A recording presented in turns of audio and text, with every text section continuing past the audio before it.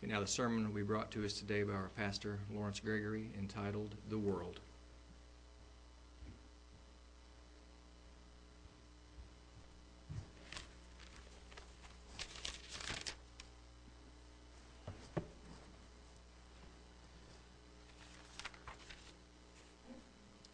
In Isaiah, the 34th chapter, verse 1, we read, "Come now, you nations, to hear, and hearken, you people. Let the earth hear, and all that is therein, the world, and all things that come forth of it." Skipping down a few verses in verse 5, "For my sword shall be bathed in heaven. Behold, it shall come down upon Idumea, and upon the people of my curse, to judgment." And of course, Idumea is the Edomites, who is the modern-day Turkey, and there's other information about that we've covered in the past, about their treachery and double cross to Israel and how God sends punishment upon that nation. We've discussed that in the past, and maybe we'll do so again in the future.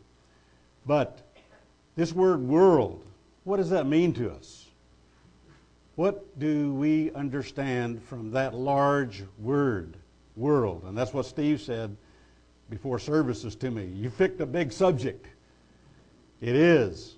And in the short time that I have here today, I hope that we can have a few points that will give us some better understanding of the world as God sees it and as He uses it in the description in the Bible and in the current present time. In John, the 3rd chapter, verse 16, we read what Jesus said in John 3:16, "For God so loved the world that He gave His only begotten Son, that whosoever believeth in Him should not perish, but have everlasting life. For God sent not His Son into the world to condemn the world, but that the world through Him might be saved." And then in verse 19, "And this is the condemnation, that light is come into the world, and men love darkness rather than light, because their deeds are evil." And then in 1 John, the 2nd chapter, we read in verse 15, 1 John 2:15, we're told, "Love not the world." But Jesus said that God so loved the world. But we're told, "Love not the world, neither the things that are in the world. If any man love the world, the love of the Father is not in him. For all that is in the world, the lust of the flesh, and the lust of the eyes, and the pride of life, is not of the Father, but is of the world. And the world passes away, and the lust thereof. But he that doeth the will of God abideth forever." And so we see here a contrast. One is God's love, and the other is man's love. So let's consider this a little bit. And we heard some humorous things from Barnabas in the announcement period from the internet of things that kids have written and described from their youthful observation of the expression of love in their parents, and some humorous things. But God's love and man's love is contrasted in the Scripture. God's love and man's love. So let's consider a few things. Number one, God's love is perfect. A sacrificial giving, holy love, unaffected by the negative pollutions of this world. His love is as a creator, as a ruler, and a judge of the destiny of this earth and its inhabitants. Contrast, and contrary to that, many times man's love is imperfect. Many times it's mixed with selfishness, a self-centered weakness, expressed and affected in negative ways of this world. The world pulls a man down, deteriorates his character. We just read about how the lust of the flesh and the lust of the eyes, and these things attract a person, of the things that are going on in the society. In 1 John, let's go to 2 Corinthians here. 2 Corinthians, the 4th chapter.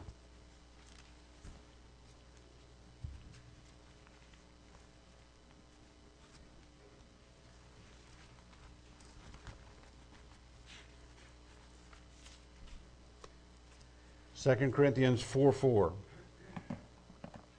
In whom the God of this world has blinded the minds of them which believe not, lest the light of the glorious gospel of Christ, who is the image of God, should shine into it. And in 2 Corinthians, the 4th chapter, if you can keep up with me a little bit, verse 18. While we look not at the things which are seen, but at the things which are not seen, for the things which are seen are temporal, but the things which are not seen are eternal. So, we see from other scriptures also that this is a physical earth. And the physical things in this earth are going to pass away, and they're going to be changed, and we'll be seeing more of those scriptures. If we can look in 1 Corinthians, back up to the 7th chapter. 1 Corinthians 7, verse 31. And they that use this world as not abusing it, for the fashion of this world passes away. But I would have you without carefulness.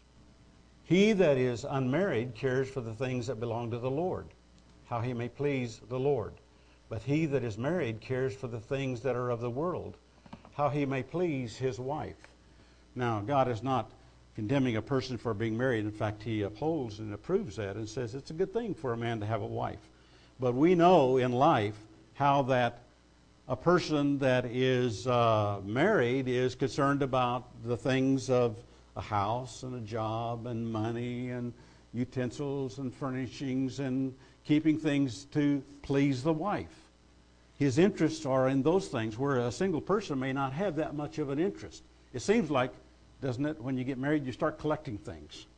When you're single, you don't have hardly anything. When you're married, you get an attic, you get a full, you get a basement, you get a full, you get a house, you get cars, you get all these things, all these commitments. And you do that, in a right way. You use the things, but our point is not to abuse it, but to use it. Take those things that are necessary: a house, food, clothing, shelter, a job. We don't want to go around naked. We want to look nice in our attire. But what is the object? What is the purpose? What is the outreach of our love? Is it to please self, or is it to please our wife and to please others? Now, there's a lot more that can be said about that, but we'll just hasten on here. I wanted to give us some help in understanding these things by giving us a breakdown of some of the scriptural uses. There are 5 different words basically in the Old Testament and 4 in the New Testament. 5 Hebrew words and 4 Greek words that is translated in the English word world. And it is also translated in other words that we may just touch on briefly. But I wanted to tell us that as we go through here, there are about 300 English references to the word world. And like Steve said, that's a vast subject. That's a big subject. And so we're only going to briefly cover a few points today. So bear with me for time's sake here. Now, the first way that I want to cover is the use of the scriptures in the word world as the planet or as the earth itself. As the world. We understand this world, this globe, this planet, this earth. And there are Hebrew words. Let me share those with you here. 5 Hebrew words first. The word that is used most commonly from the Hebrew is number 80. I'm going to use Strong's Exhaustive Concordance reference numbers. 8398 is the word tabel. And this means moist, the globe, its inhabitants, the land. It's the world itself and all the things that consist in it. Then the next word that's used most second commonly is 5769 olam, and it means out of mind, eternity, long-lasting, without end. The third word is sheled, 2465, and this is used 2 times. It means age, a short time, life transient, glide away. Compared to a Greek word we'll talk about here in just a few minutes. Another word is number 776, which is used about 4 times in the word world, but it's used a number of times in the word earth, because that's what it is. It's the earth itself, the land, the country, the ground, the world, the nations, the wilderness. It's a description of this planet that we call earth, the world. We understand sometimes when we're talking about the world, we're talking about different things. And another one is Kadel. It's used 1 time, and this is the state of the dead, the rest, or the world. So the Greek words now, let me give you those. The most commonly used Greek word that is most commonly used out of those 300 references is the word cosmos. We understand that means the orderly arrangement, the adorning, the humans, the society. When we talk about cosmos, we're talking about the society, the inhabitants, the adorning, the beautification from the inhabitants of this earth. The next thing is the word number 165 is the word aeon.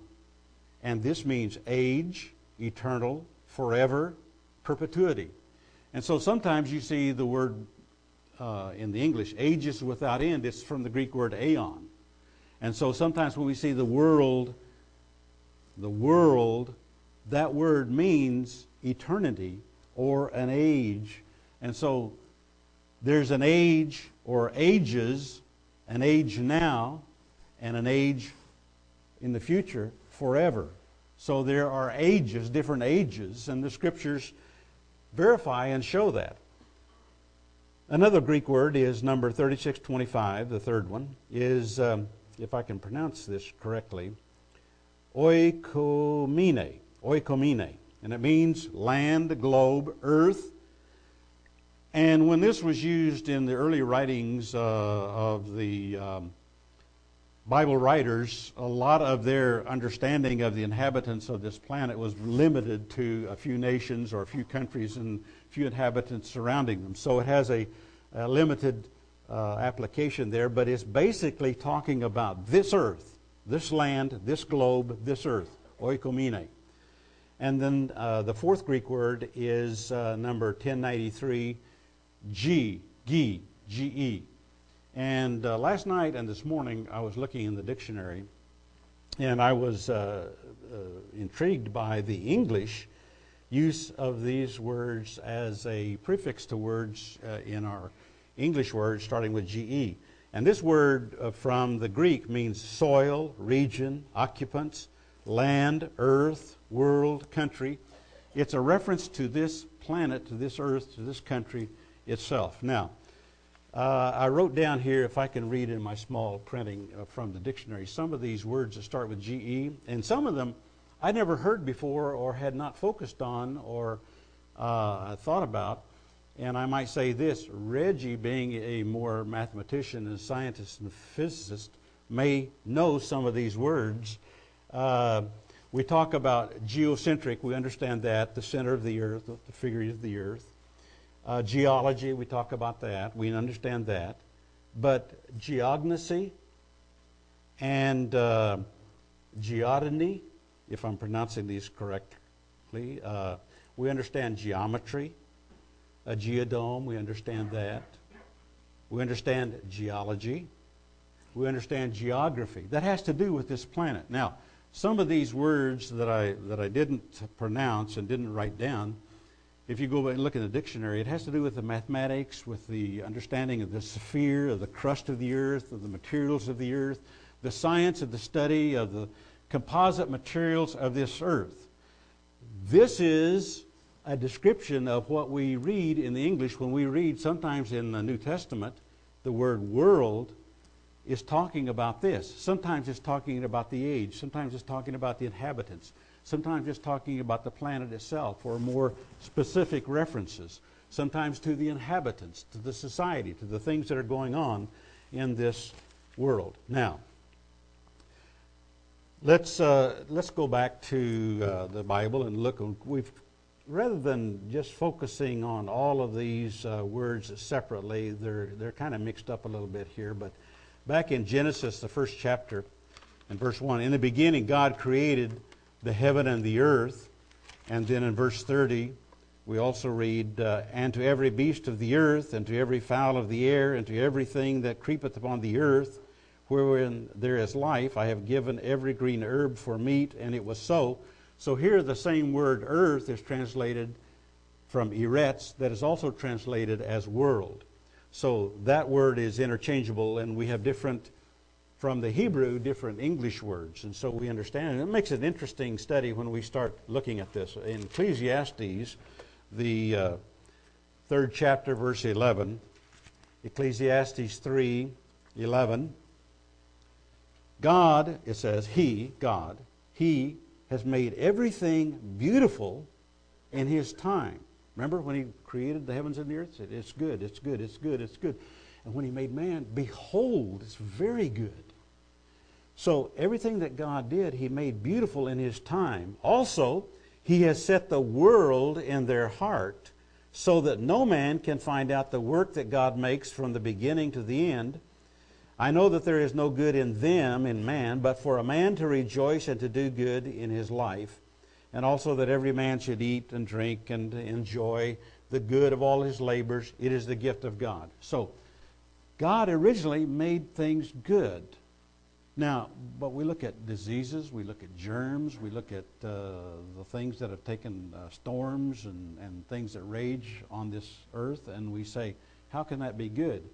When we look at and consider God's overall plan and His purpose and the things that He's done out of love, then even allowing the negative things in life has been, for His purpose, has been good. So basically, God has set in man's heart the desire to prolong his life, to live forever. Now, a lot of folks don't have this. They want to just die and that be the end of it. But a lot of folks think, even though they don't understand the perspective that we have from the Scripture of the resurrections and the time plan and the purpose of God and how He's working this out and these different resurrections and covering over 7,000 years of His plan and purpose. They don't understand all that, but they want to live forever. They have maybe a partial religious point of view that they can live in another life, in another existence, or come back in this life, and all kinds of weird scenarios that people have. But there's a hope and a desire in the human being to prolong that life and to continue to live out that life. And so God has put that in their heart.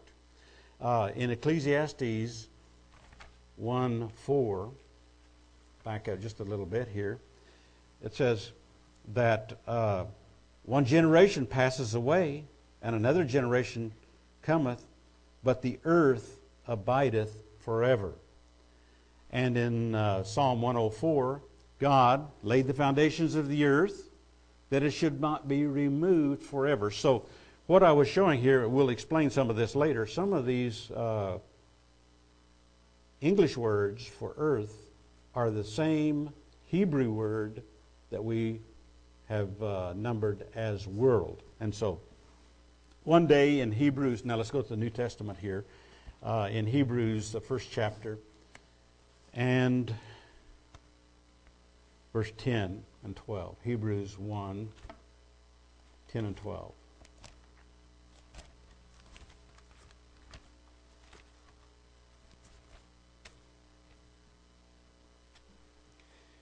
And you, Lord, in the beginning have laid the foundations of the earth, and the heavens are the work of your hands.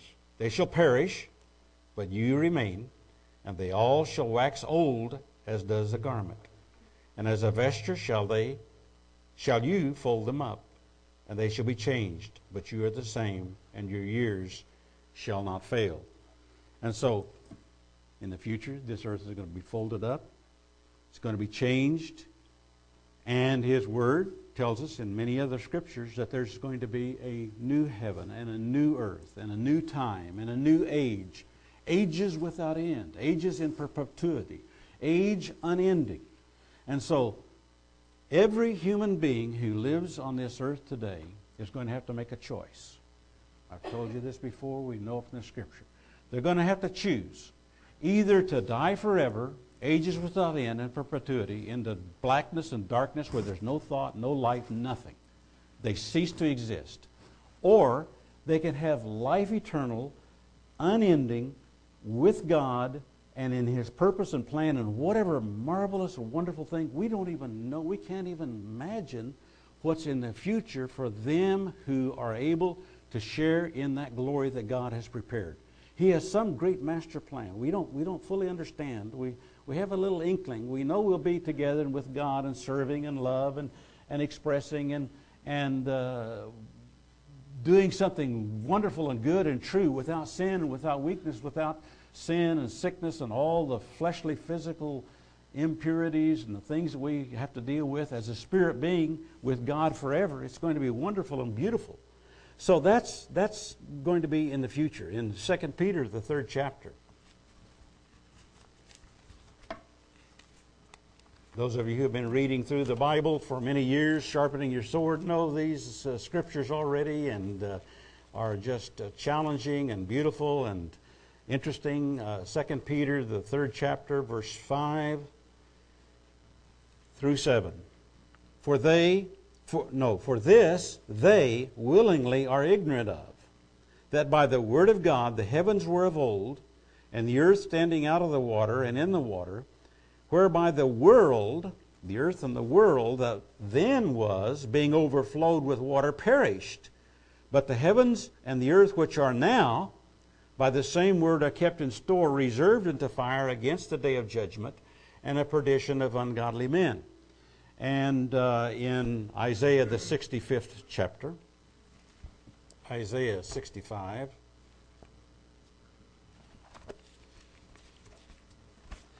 and verse 17, for behold, I create new heavens and a new earth, and the former shall not come into remembrance, nor come into mind. But be glad and rejoice forever in that which I create. For behold, I create Jerusalem a rejoicing, and her people a joy. And in chapter 66, verse 22, Isaiah 66, 22. For as the new heavens and the new earth, which I will make, shall remain before me, says the Lord, so shall your seed and your name remain. What a wonderful promise. God says, here, I wrote down a number of other scriptures I didn't give to Brian, and you're familiar with all these, and I won't take time to give all the references, but just listen to this. The earth and the world is the Lord's. The world is mine. They are not of the world, as I am not of the world, Jesus said. How shall God judge the world? He shall judge the world in righteousness. Many deceivers are entered into the world. Satan deceiveth the whole world.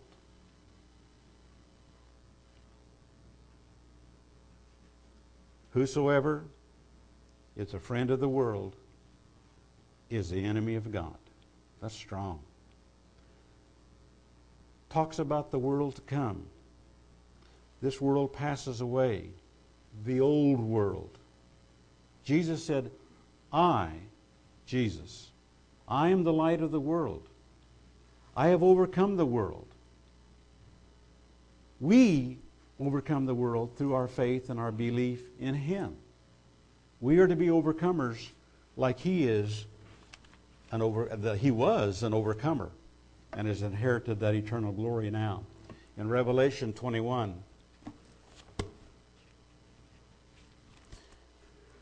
last chapter, next to the last chapter in the Scriptures, Revelation 21, verse 1, I saw a new heaven and a new earth, for the first heaven and the first earth were passed away, and there was no more sea. And we've explained that.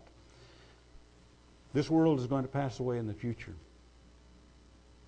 It's going to be changed into a new world. Do we love this world? Well, God loves this world, but He tells us not to love this world. So what's the difference? Do we love it as God loves, or do we love it as carnality, humans love the world, the things, this planet, the society, the land, the inhabitants, the things that are going on, all of these things? Do we love our house, our car, more than we love God? Are we willing to give up? I had one man talking to me earlier, and he said, you know, as time goes on and all the aggravations in the world is getting worse and worse, and as he's getting older, it's looking like maybe more attractive to not be here any longer. And we understood he wasn't meaning to hasten, he wasn't going to hasten his life, but the things of the allurements of the world, the adornments, mean less and less and less as we get older and older and older, and we see that time is shorter, and then we realize there are spiritual values and spiritual things that are going to be forever in eternity, and we'd like to be there. We'd rather have that in the future than the now. We'd rather have the future than have the present now. Are we willing to give up the things of this world for something better and something that is more wholesome? Now, the second way that the Scriptures use the world is as an age. I talked about that, an age, a time period. In Hebrews, the 2465, and in the Greek, aeon, number 165, shows and explains that this age, this time period, is fleeting. It's a transient period. It's a very short time.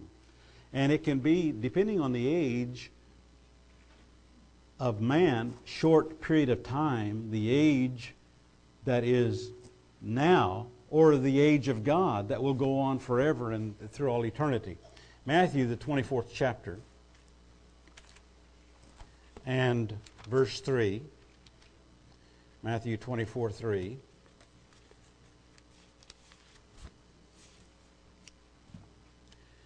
As he sat upon the Mount of Olives, the disciples came to him privately, saying, "Tell us, when shall these things be, and what shall be the sign of your coming and of the end of the world?" And Jesus answered and said, "Take no man deceive you." And he began to explain what we call the Olivet prophecy. Well, in Hebrews, the 9th chapter, verse 26, let's turn there, Hebrews 9:26.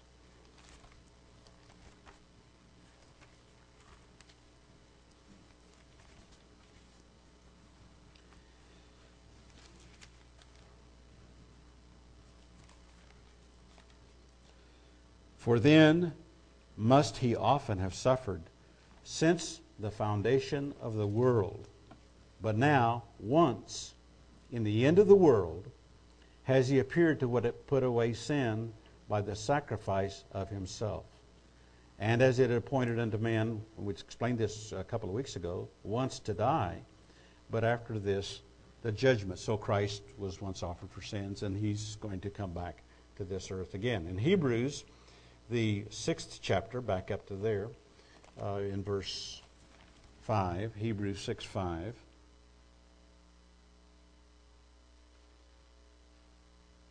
And have tasted the good word of God and the powers of the world to come. And he goes on to more to explain that if, people who have tasted a little bit of God and they fall away, that's a difficult thing to deal with. So we got to stay faithful. We've got to be an overcomer. We've got to endure to the end. We've got to keep abiding in the truth. In Mark 10:30, he talks about the world to come. In Matthew 12:32, he talks about this world that is going to come. And we talk about, many years ago, we used to have a kind of a motto, kind of a phrase, the world tomorrow. Remember that? The radio program. Herbert W. Armstrong, the world tomorrow. Then they'd come the world of tomorrow. But we shortened that and we lived by and we talked and we just went around the world tomorrow. Remember we talked about that, the contrast between this world today and the world tomorrow. This age is going to end. It's going to turn into a new age. Do we love this age as God does? Or is it the wrong kind of love? Are we willing to give up the things of this age, and then inherit the age to come. Which kind of love do we have? And I'm not just talking to us here, as we understand in this congregation, in this room here, but those who are viewing in the internet, and maybe brand new persons who have never heard the gospel or never heard that they're going to have to make a decision at one time. And what is the course of their life now? Are they caught up and wrapped up in the society and the world and the things of this life? Or are those secondary in importance and significance? Or is our primary interest on God and His Word and His way, and being like Him and overcoming and growing and preparing now for that age to come? The third way that we use this is, as I mentioned earlier, the word world or cosmos or society. The Greek word means orderly arrangement, the decoration, the adornment, the wrong way, the inadvertent. Now, John uses this word, the Apostle John uses this word about 80 times. Plus other writers use this, and they describe it as this way: a world of iniquity, the present evil world, sin of this world, friendship of this world, filth of this world, the spirit of this world, the old world, contrasted with the new world, the ungodly and the worldly lusts of this world. We could go on in using a description of the cosmos. When we talk about the cosmos, we talk about the world, we talk about the society. Going out into the world, or leaving the world, or giving the world, or come out of the world. What does that mean, come out of the world? Does it mean, like Paul said, we have to leave this earth, leave this planet? We can't do that. But we can come out of the society. We can give up those allurements, those adornments, those things that turn us from God and His ways. The word world or society is a way of doing things that are not of God and His will and His way. Those things that are going to perish, those things that are going to be temporary, that I didn't spend a lot of time on, but Paul showed that the things of this physical life are temporary. They're just temporal. They're going to be here. But the things of the Spirit, the character that we're developing, God as a Spirit, and we as a Spirit being, you see, the dead, the sinners, they're not going to be spirit. They're just going to be flesh and burn up and cease to exist. But the living, the eternal, the believing, the righteous, the sons of God are going to be spirit, and spirit is eternal. It's going to be forever.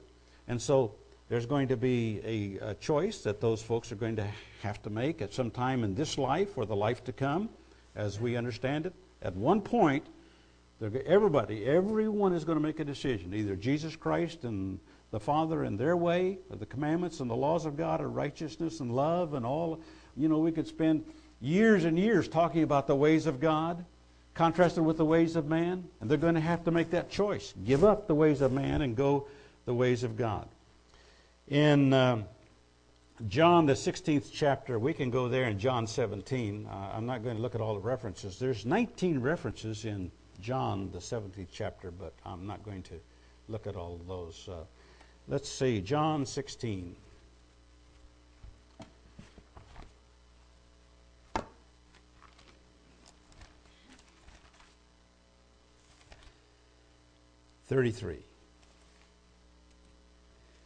These things I have spoken unto you, that in me you might have peace. In the world you will have tribulation. You shall have tribulation. But be of good cheer. I have overcome the world. And this word world here is the Greek word cosmos. I've overcome the society. I've overcome the orderly arrangement, the adorning, the human things of this earth. I've overcome all of that. And He expects us to be overcomers. In John, the 17th chapter, there are 19 references in here to the world. And He talks about, without going into the week, because we read this a lot every year at the Passover time, about how He came out of the world, and He calls us out of the world. And we are not to be of the world, as He's not of the world. We are to be in the world, but not of the world. We have to live and deal and work and exist in this world, don't we? In this society, on this planet, in this age, in all the things that that word world comprises. But we're not caught up in it. We're not to be a part of it. We're to be separate from it. That's an important key word right there. Throughout, from Genesis to Revelation, the word separation occurs throughout, all the way to showing that we're to separate ourselves from this world. We're to come out of it, beginning back in Genesis all the way to Revelation. And it's an interesting concept and one that we can spend more time sometime expanding on. But our separation from the world occurs and gives us some things to consider here. Number one is our witness. We show our disapproval of the evil by coming out of it, by separating it. You know, sometimes family and friends and employees, they don't understand why we don't eat their food, their pork, you know. Okay, we went through this week. A lady cooked up some lasagna of some kind, and she told me before, she said, now it's got sausage in it, because she knew, because other people had told her that I don't eat pork. And so we had some interesting discussions, and she was asking me about why, and she asked me if I was Jewish, and gave me a wonderful opportunity to explain I was an Israelite, a Christian, of the house of Israel, and of the tribe of Joseph, and of Manasseh, and all of that, and how the Jews are just one tribe. Oh, I had a really nice time talking to her, because she put sausage in her lasagna, and she mixed it up, and she told me about it, so I didn't eat any of it. I went out and got something else to eat. And so gave me a good opportunity to witness to her and to give her, and she was receptive. I didn't bore her. I didn't take an hour to tell her something she didn't want to hear. I just took a few minutes and intrigued her, and interesting, and wow, she said, then she started telling me about her grandkids and their introduction to the Bible and the Scriptures, and having just gone through all this stuff that they've just gone through, you know, Christmas and all that. Okay. The second thing is that it's a means of our protection, self-protection. You know, if you have a disease, then you're quarantined or you separate from others. Like if you have the flu, you stay home, stay out of, so you don't spread it. Well, that's the way that we are to be holy. We're to separate from this world. Look at it like it's a disease, and we come out of it. Now, we've got to live in it, but we don't have to be of it. We drive a car, but that's not our God. We live in a house, but that's not our God. We have furniture, and if we have money and a job, and we have better things, and we can replace maybe a couch that's 30 years old, and we get a new one. What is our attitude and our motive in doing that? Is it caught up in self-love, or is it God's love of giving and serving and using and within and not abusing the things of this life? All right. What's wrong with the kind of love of this world? Leaving God and His way out of our life, involvement in the world to the neglect of God, furthering the interest of the world above God, putting our plans, pleasures above God, following the customs, habits, practices, religions of this world instead of God, letting the adorning, the allurement, the benefit, the lights, the bright things, the sensual things interest us instead of God's ways, being under the devil's control instead of under God's control, unwilling to give up, to sacrifice this world for a better world to come. We want to hang on to the things of this world rather than giving them up, counting them as just nothing, looking for the glorious, wonderful world. Now, the fourth way, I'm having to rush through here because of time. Fourth way that the Scriptures use the word world is eternity. An expression of time out of mind, a perpetual, a state of always, long-lasting, continuance. There are words that express this that are translated in English that we lose the meaning and significance of that. Let's go back to Ecclesiastes and chapter 3. You know, I already covered that in another aspect. Let me see here if I can go to a couple of other references.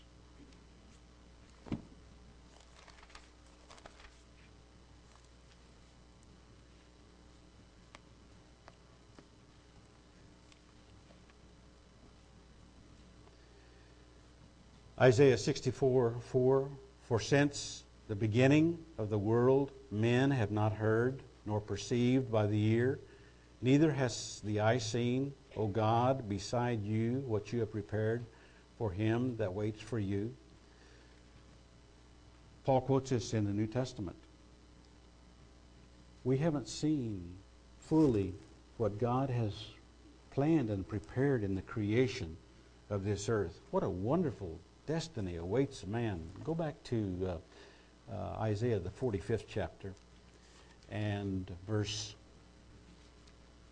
17, 45:17. But Israel shall be saved in the Lord with an everlasting salvation. You shall not be ashamed nor confounded, world without end.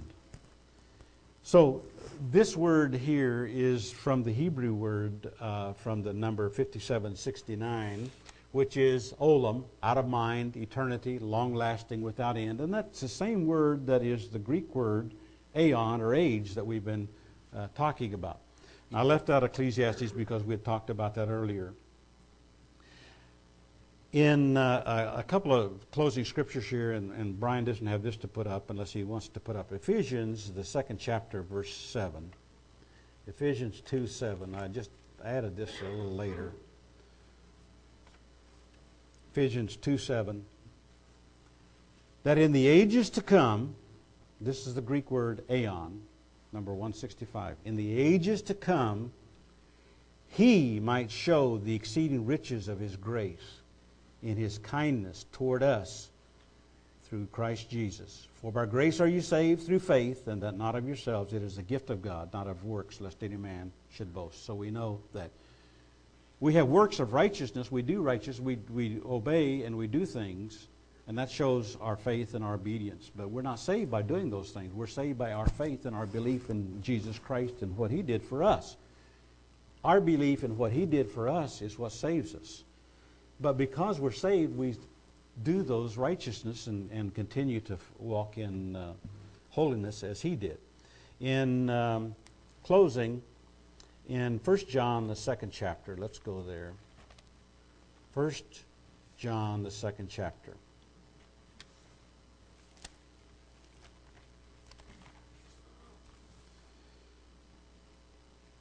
Verse 15. We talked about this earlier at the beginning. Love not the world, neither the things that are in the world. If any man love the world, the love of the Father is not in him. So we can judge ourselves and ask, where is my love? Is it like God's love? Or is it like everybody else's love? It's the wrong kind of love, the selfish love.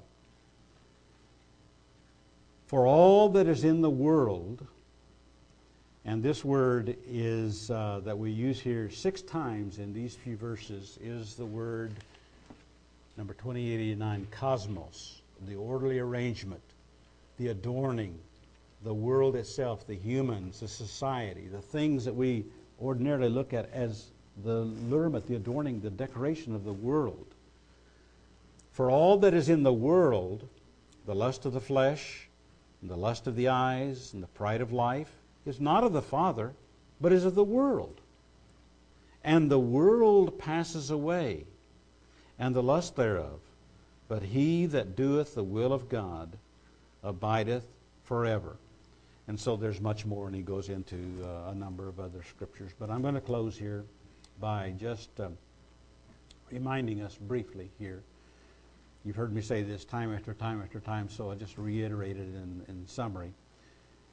4 basic ways that the word world or earth, sometimes it's translated in different ways and different words, but 4 ways is, number 1, the planet or this globe, that is the earth, eretz, from the Hebrew. The age, which is aeon, we've talked about that. The society, the cosmos, the society, the 3rd thing. And the 4th thing is the eternity. The eternity. The present world is temporary. But the world tomorrow, the world of God, the age to come, the society to come, the life to come, the physical things that are transformed, those are to be eternal. And God tells us that those of us that do the will of God will abide forever.